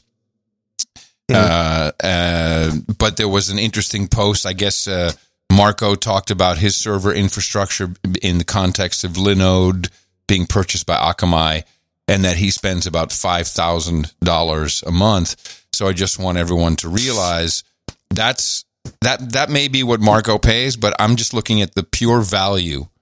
There's 15 apps running off podcastindex.org. And that's the type of value it would take for those apps individually to run a professional system. Let's just say that's the mark in the sand. It's not true, but the value that this project brings and that we need to continue to compensate will only go up. We're keeping it as lean as possible, and until we have a lot more value for value flowing, certainly with the streaming sats. We're going to need help. We're going to need help, all the help we can get. We do need a little bit of a war chest here, and right now, also liquidity wise on the node, we only have a couple million sats left to open channels. That's what I was actually talking to you about that, Alex, the other night or the other day. We were talking about liquidity and Lightning liquidity and stuff, and that I'd mentioned to you that we're like one of the things that Podcast Index tries to do on our node. That's why we don't ever take any money out of Podcast Index, out of the company, is because the money has to stay in there in order to weather the storm of let's just say we get 6 months with terrible donations. We got to have a big war chest in order to survive that. But also on the on the Lightning node side, we got to leave all those sats on the server so that those so that those channels can be opened and people come in all the time and we open channels to them. We have 140 channels now. Yeah, and each channel is because you have to be able to manage these channels. So for us, there is kind of like a lower limit. So we have to be at least 300,000 sats. That's $150 we tie up for someone who just bought a fucking Umbrel node. So I'm just saying, okay? I'm just saying. This has been my, I've come to love some aspects of Lightning, especially the wallets, the lightweight wallets on phones. For that, it's fantastic. But on the back end side, expecting that this is going to be super distributed and millions of people are going to run nodes is ridiculous. I mean, I see what it takes to run a node properly. That's changing, Brian. I'm going to stop you before you embarrass yourself. That's changing very rapidly. It has to come very, very rapidly. 6 months. I mean, it's happening very quickly. There's all kinds of non-custodial systems being built right now that will make this problem go away. At least, and people will have to pay. So you still have to pay for your liquidity. You just won't have to manage it. That's yes. If one could, but my complaint is, and let me qualify. Money doing the routing. Let me qualify to make the system. Wait, let me qualify. You won't have to put the liquidity in, but you will still have to pay for liquidity. Either you have to pay for liquidity one way or the other. Now it could be 1 penny a month, or a point on your transactions. You're gonna have to pay for it somehow. And I understand that, you don't like it. It's not that I don't like it. It's not that I don't like it. It's that I want to look out there and understand that the network is sustainable without it being captured by a small number of venture capital things. Yeah, but that's not, there's no evidence. There's no evidence of that happening. And there's several heavily venture capital funded. Lightning Labs itself is heavily venture funded. I know. That doesn't make me happy. We route as many payments as anybody else on the entire network. More. But you don't make money doing it. What do you mean? Yes, we do. Our balance goes up all the time. What are you talking about? But the return on investment. Can someone make 6% a year on a balance of Bitcoin in routing? No. I don't see that. No, but 6%. Where are you getting that? On BlockFi and Crypto.com. So the point is, hold on. How sustainable is that? If we're talking about sustainability. Hold on a second. Don't get me started. That's all shit coins. That's all tether type stuff. That is, in fact, inflationary to the entire economy. I'm way against that shit. You're not keeping your Bitcoin when you're doing that. And worse, those very companies that are giving you 6, 8, 10, 12%, you have to have their shit coin. You have to have at least one other stable coin. And you don't own your Bitcoin, and they're helping people short Bitcoin with it. I agree with all of that. I'm just nervous about it. It comes back to what Moxie Marlinspike wrote in his blog post a few weeks ago when he was hammering away at NFTs, which I agree with. What, the guy who sold out his company to a shit coin? Yeah, but the point is not people just can't run servers. The vast majority of people can't run servers. They won't have to. That's really ending. Now, just as an example, Breeze is non-custodial. The Breeze app is your own node. Now, there's significant issues with mobile for KeySend. I know. For KeySend. Yeah. But that's about it. And this is being solved. It's going to be solved. You're going to see, in the next 6 months, you're going to see a huge shift in the necessity for a node.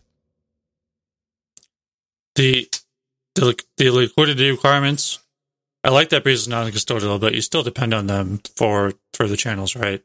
Well, yeah, they went down the other day for a few hours, and people were screaming. Who went down? And Breeze. Yeah, they had a complete. Well, but that's and it's the same. My node goes down whenever I upgrade it. It takes 10 minutes, and I need to move it off this Raspberry Pi because I realize now that that's way, way, way too underpowered for what's happening on my node. But these are all things that I'm not an unfan of the system. I'm just looking and I'm hoping that it's sustainable without it being captured by big centralized venture capital. Right. I'm just telling you, there's the venture capitalists are there. The huge Wombo private channels, they're all there. We have built our own little micro network right outside of all of that, and it works perfectly well. Good. It really does. Now, we don't make a lot of money routing the payments. We make 1% off of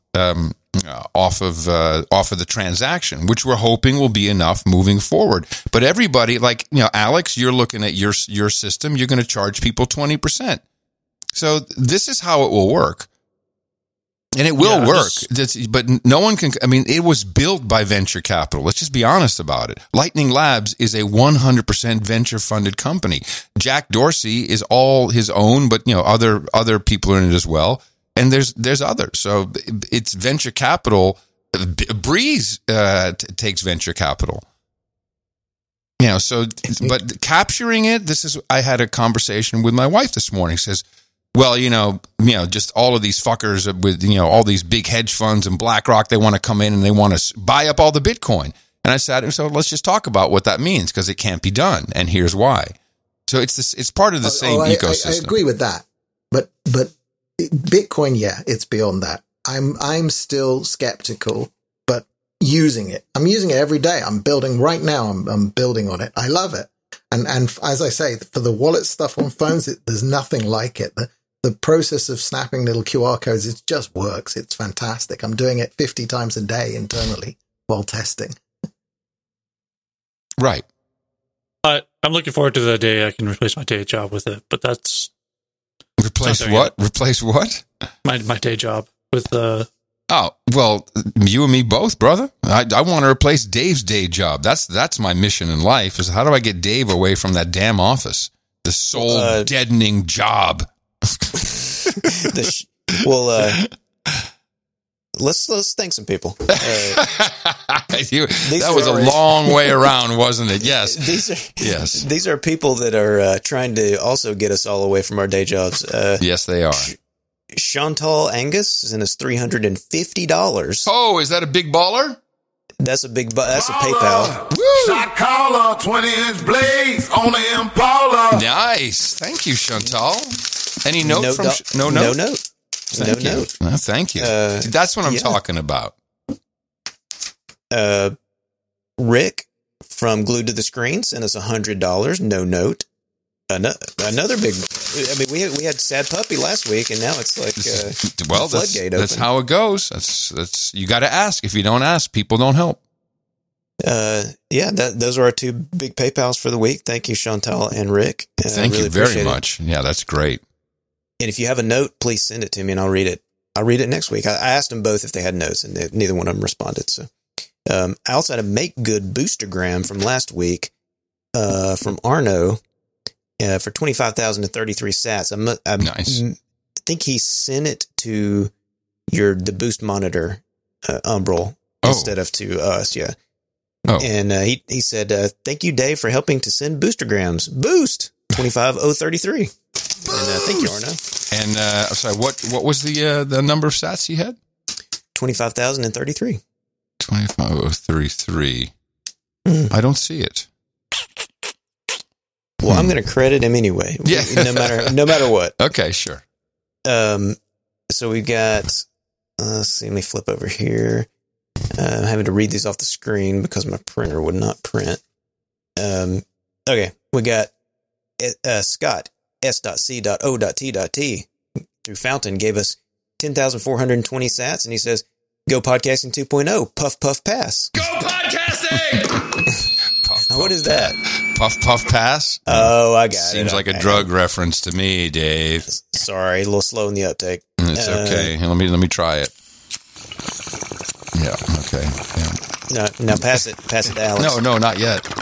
No, come on, I'm a pro. I'm a pro. There we go. Over to you, Alex. That will make you quit your day job, Alex. Not for good reasons, though.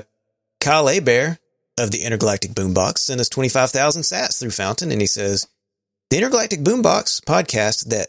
wait a second.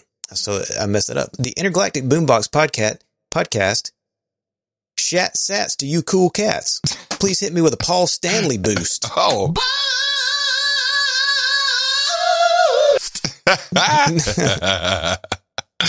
Beautiful. Thank you, Kyle. Thanks for shatting the sats, brother.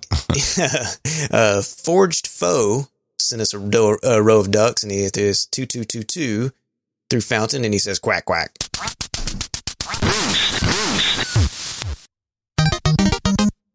Thank you, Forged Foe. Booberry sent us 8,888 sats. Boost. Oh, he sent it through the command line. Oh, he's old school. I love that. I love how that shows up. It's a boost chain. Yeah. Who's the next in the boost chain? Yeah, who's boosting in the chain? Yeah, I like this boost chain idea. It's good. Oh, here we go. Through Breeze, 210,420 sats. Holy crap. Boost. It says, paywalls are broken. Information wants to be free and value unbounded.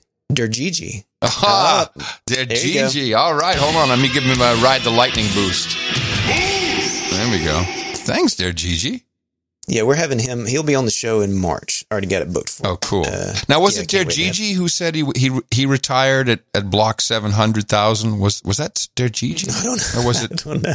Because I like that, because we determined yesterday, you and I, block height 1 million, Dave and Adam are retiring. Yeah, we're out. That 1 million, block height 1 million, we're out. Yeah.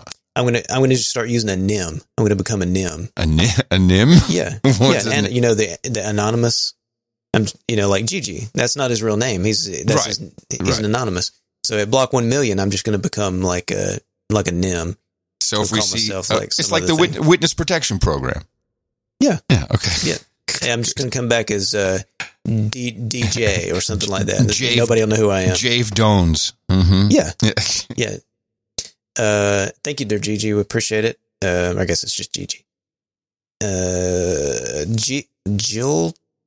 Jill, I don't know how to pronounce JLTATX. Jiltax. Gave us 1,024 sats. We call that a kilobyte boost. Ooh. 1,024 sats. Ooh, I like that. Yeah. Through Fountain, and he just says boost. Yo. Boost. That's Tina, right? Yeah, it is. Yeah, it is. Our buddy Kyron from the Mere Mortals podcast sent a rush boost 2112. Ooh, nice. Through Fountain. How you doing, Booster? He says, fantastic episode, gents. I can give 2 endorsements for Satoshis.stream and for Oscar's new inbuilt wallet for Boostergrams. Yay. With Satoshis.stream, I receive the messages in Telegram and on Discord, plus a daily update. And for my book review channel, I use Fountain, which is really slick. Just need to get working on my V4V podcast on Helipad, and I'll have all bases covered. Oh, nice. Very nice. Thank you for those sats, Kyron. Besiuk, Besiuk, sent us 117 UK, sats. I think. Bessie UK, maybe? Oh, okay.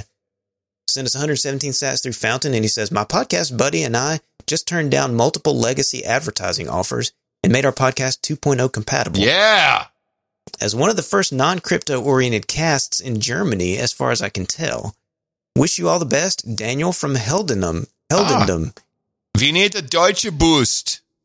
Go podcasting. Go podcasting, Deutsche Boost. Go podcasting! Yeah, you sound so German when you do that. Well, I have You're practice. I have that Aryan thing about me. Donation. Let's see. Okay, 3,300 sats from Caspieland. Ooh. Through Fountain. And he says, thanks for the show. Thank you, Cas Peeland from the Netherlands. Cheese Peeland, right? In Cas Cheese. That would be it. Sir Doug sent us 4,400 sats through Fountain, and he just says, boost! Yay. Boost! Thank you, Sir Doug. Oh, Sir Doug again. 4,400 sats again. Nice. And he says, I'm podcasting without consequences. Don't just stand there. Boost! Ruiz Algado sent us 5,000 sats through Fountain, and he says, this is an oddly satisfying way of parting with money. You may have stumbled onto something. Yeah. See, this is, I saw that one come in. It's like, yeah, that's beautiful. Because that's what it is. It feels good, man. It really feels good to be listening to something and just sending little bits of money. It's like, I value this. I agree. It feels good on both ends. That's what Kevin Finn said last week on the show from Buzzsprout. He's like, I never realized I could get a dopamine hit by sending people money. Yeah, exactly. It's podcasting 2.0. It's better than a meditation app. Nomad Joe sent us 1,002 sats through Podfriend, and he says, "Happy puppy." Boost. Coldren, sent it's a cool name. Coldren sent us 18,001 sats. Oh, I know. Oh, nice. She has donated plenty of times before. I had to boost again after hearing you read my boostergram from Curry and the Keeper.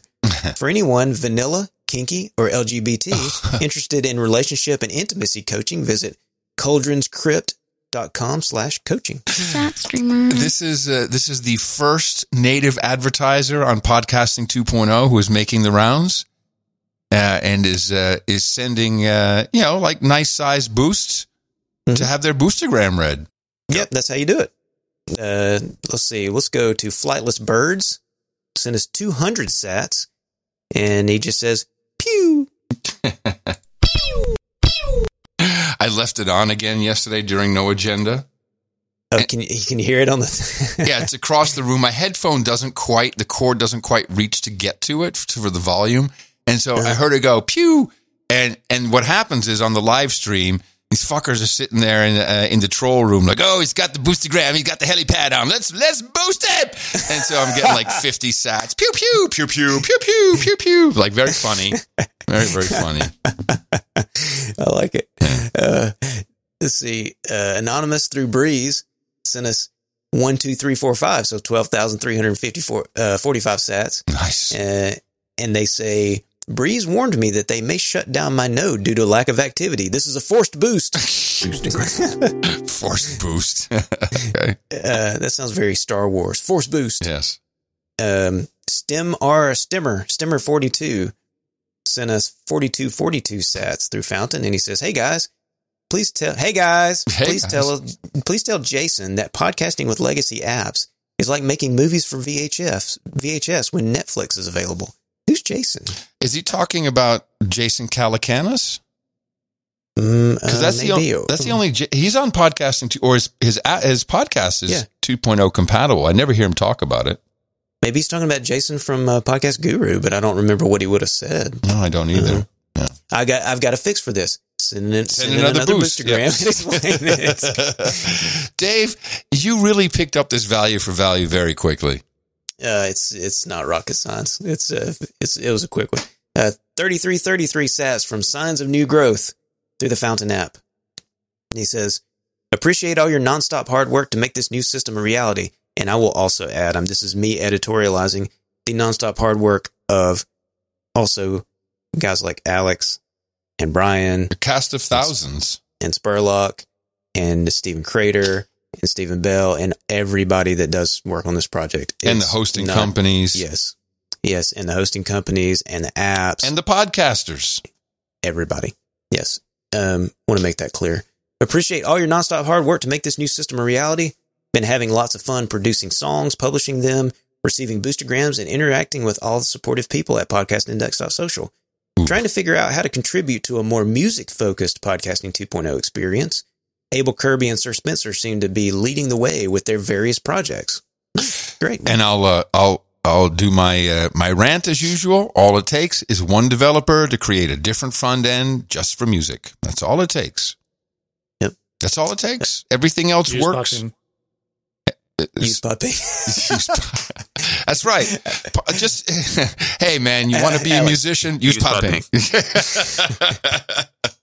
All right. Another t-shirt. You took the words out of my mouth. Now, I talked to, I wanted to mention this. I talked to the No Agenda Shop guy. Turns out it's one guy and his wife, which is just slays me at the amount of work he does. Wow. And so he's going to take care of the rest of our t-shirts, which he's actually designing a new shirt for us.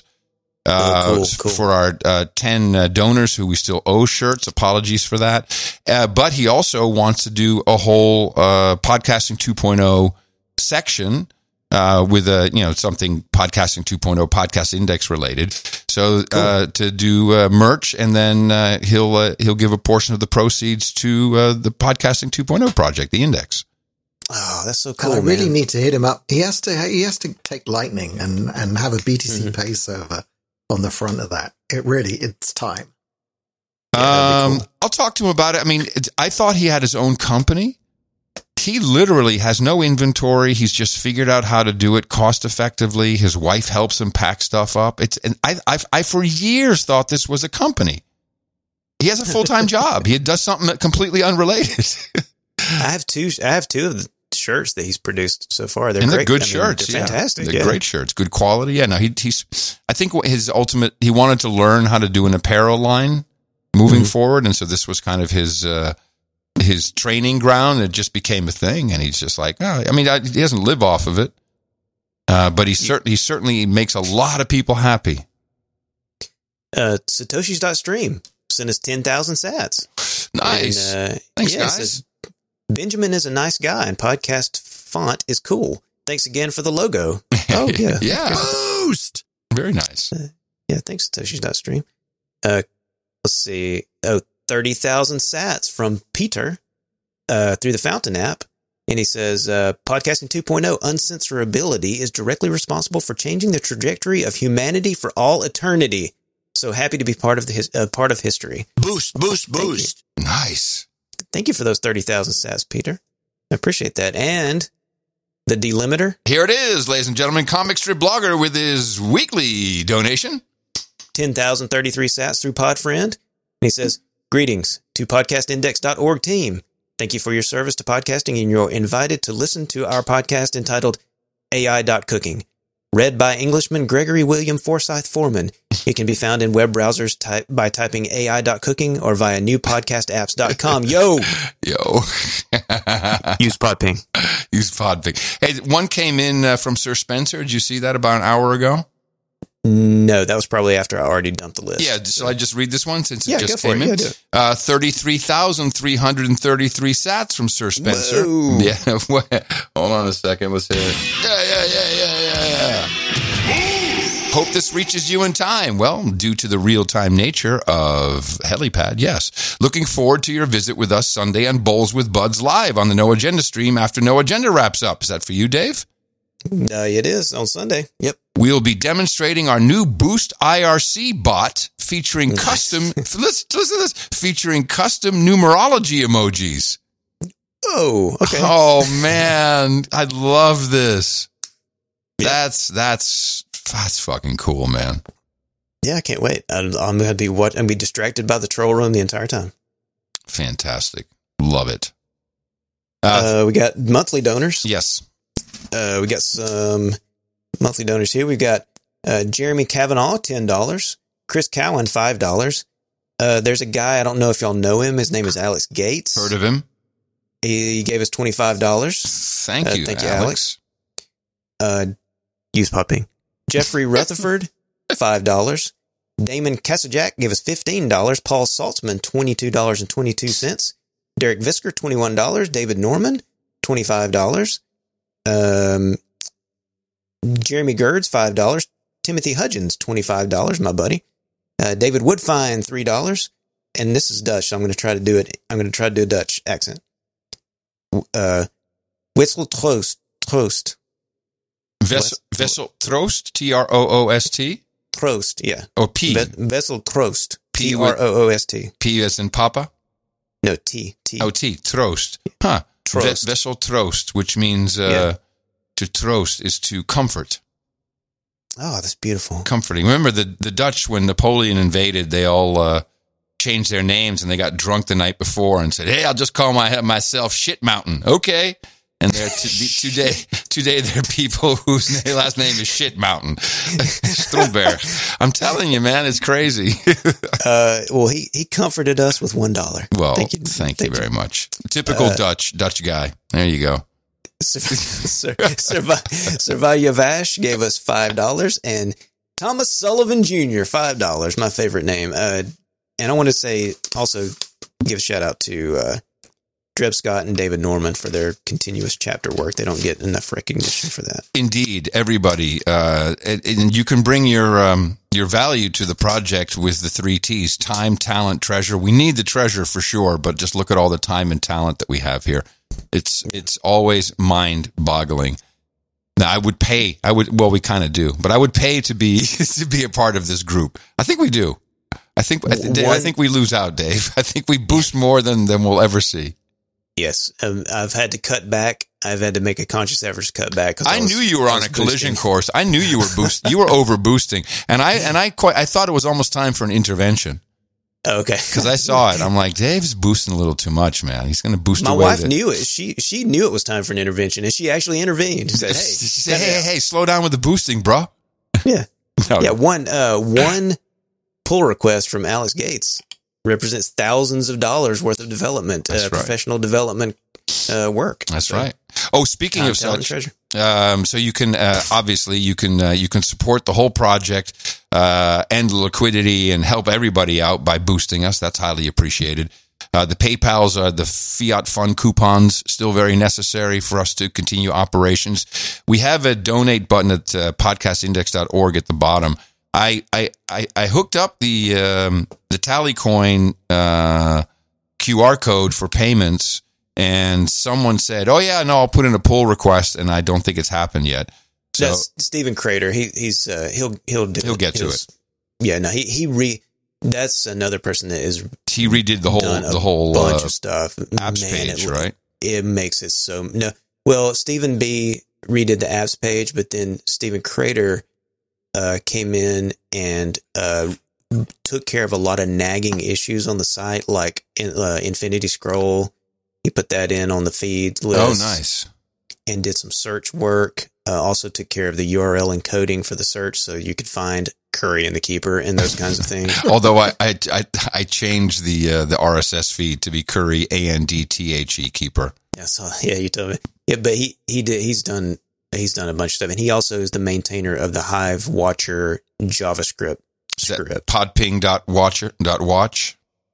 Well, he does that side, but he also maintains the JavaScript version of the Hive Watcher script itself. Gotcha. Yeah.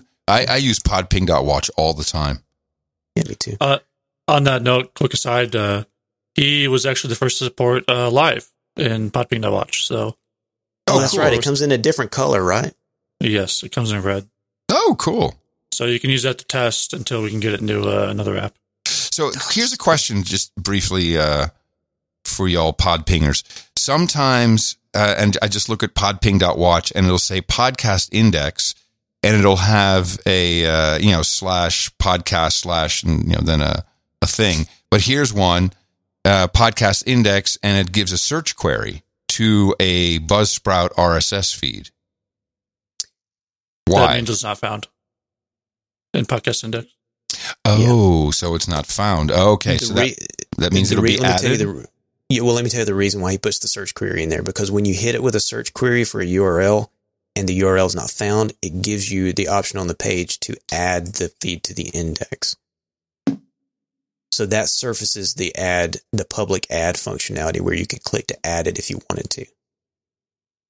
So that feed does not exist in the index, but if you click through it, you can add it. Holy shit. Yeah. Add this to the index? Click here.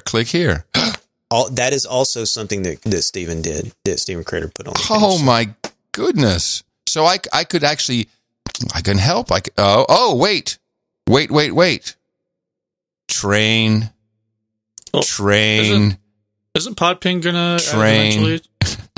It's already doing it. Train. What are you training? I'm training the Google. I have to prove I'm human. I know what you're I thought you were a foamer. I didn't know what was happening. Well, no, I had to click trains. There were buses and trains, so I was clicking trains. Train. I'm a good slave. Okay, I hit that, and I get a blank page after that. But it's being done automatically anyway on the back end by Podcast Index. Well, I thought next time it'll be there. I thought it could help. It's a good hobby.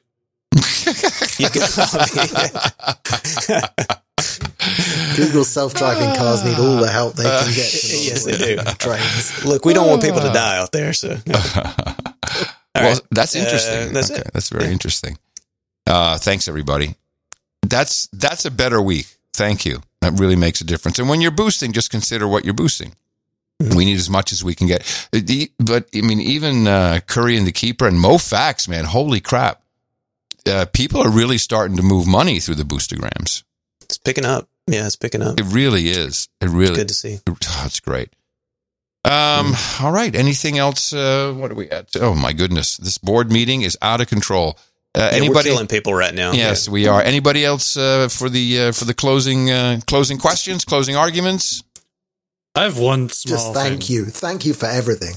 Oh, Brian, thank you. That's my contribution. Really, really, honestly, from the bottom of my heart, everything that you've done, it just given me a huge amount of joy and purpose.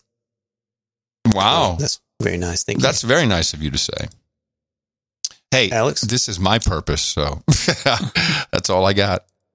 So one more thing I'm trying to work on with Podping and the Medium tag is, and maybe a new namespace feature is a way to do playlists of anything, so a podcast or music or whatever. Just something to think about that for discussion soon. I think we could do it without any copyright issues, and that could be a whole new use case. So and how do you do that? You do that with what? Think about adding a new namespace proposal for like a remote item. Mm-hmm. So you could have a feed that doesn't have any items, but would be a playlist RSS. Yep. Nice. That's an interesting idea. Ooh, and then can we do inclusion of other playlists? Maybe. Yeah, think about that. Because that's a big part of Spotify, right? Is curated playlists. So now, can we finally Why did you laugh at that, Brian?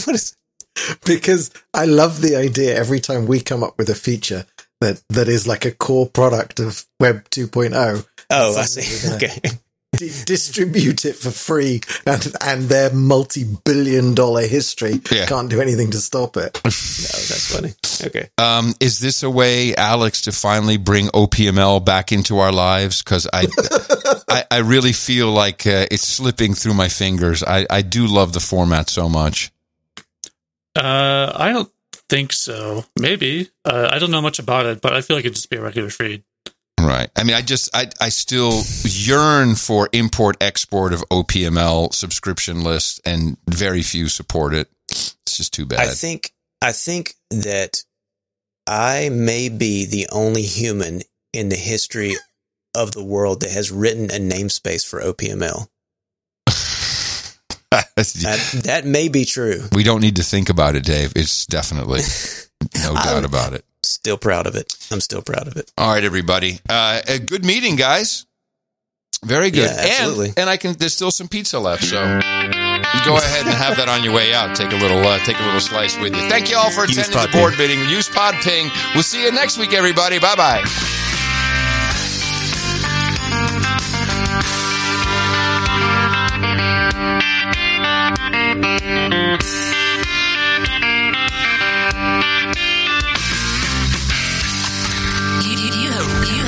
Listening to Podcasting 2.0. Visit podcastindex.org for more information. Go podcasting!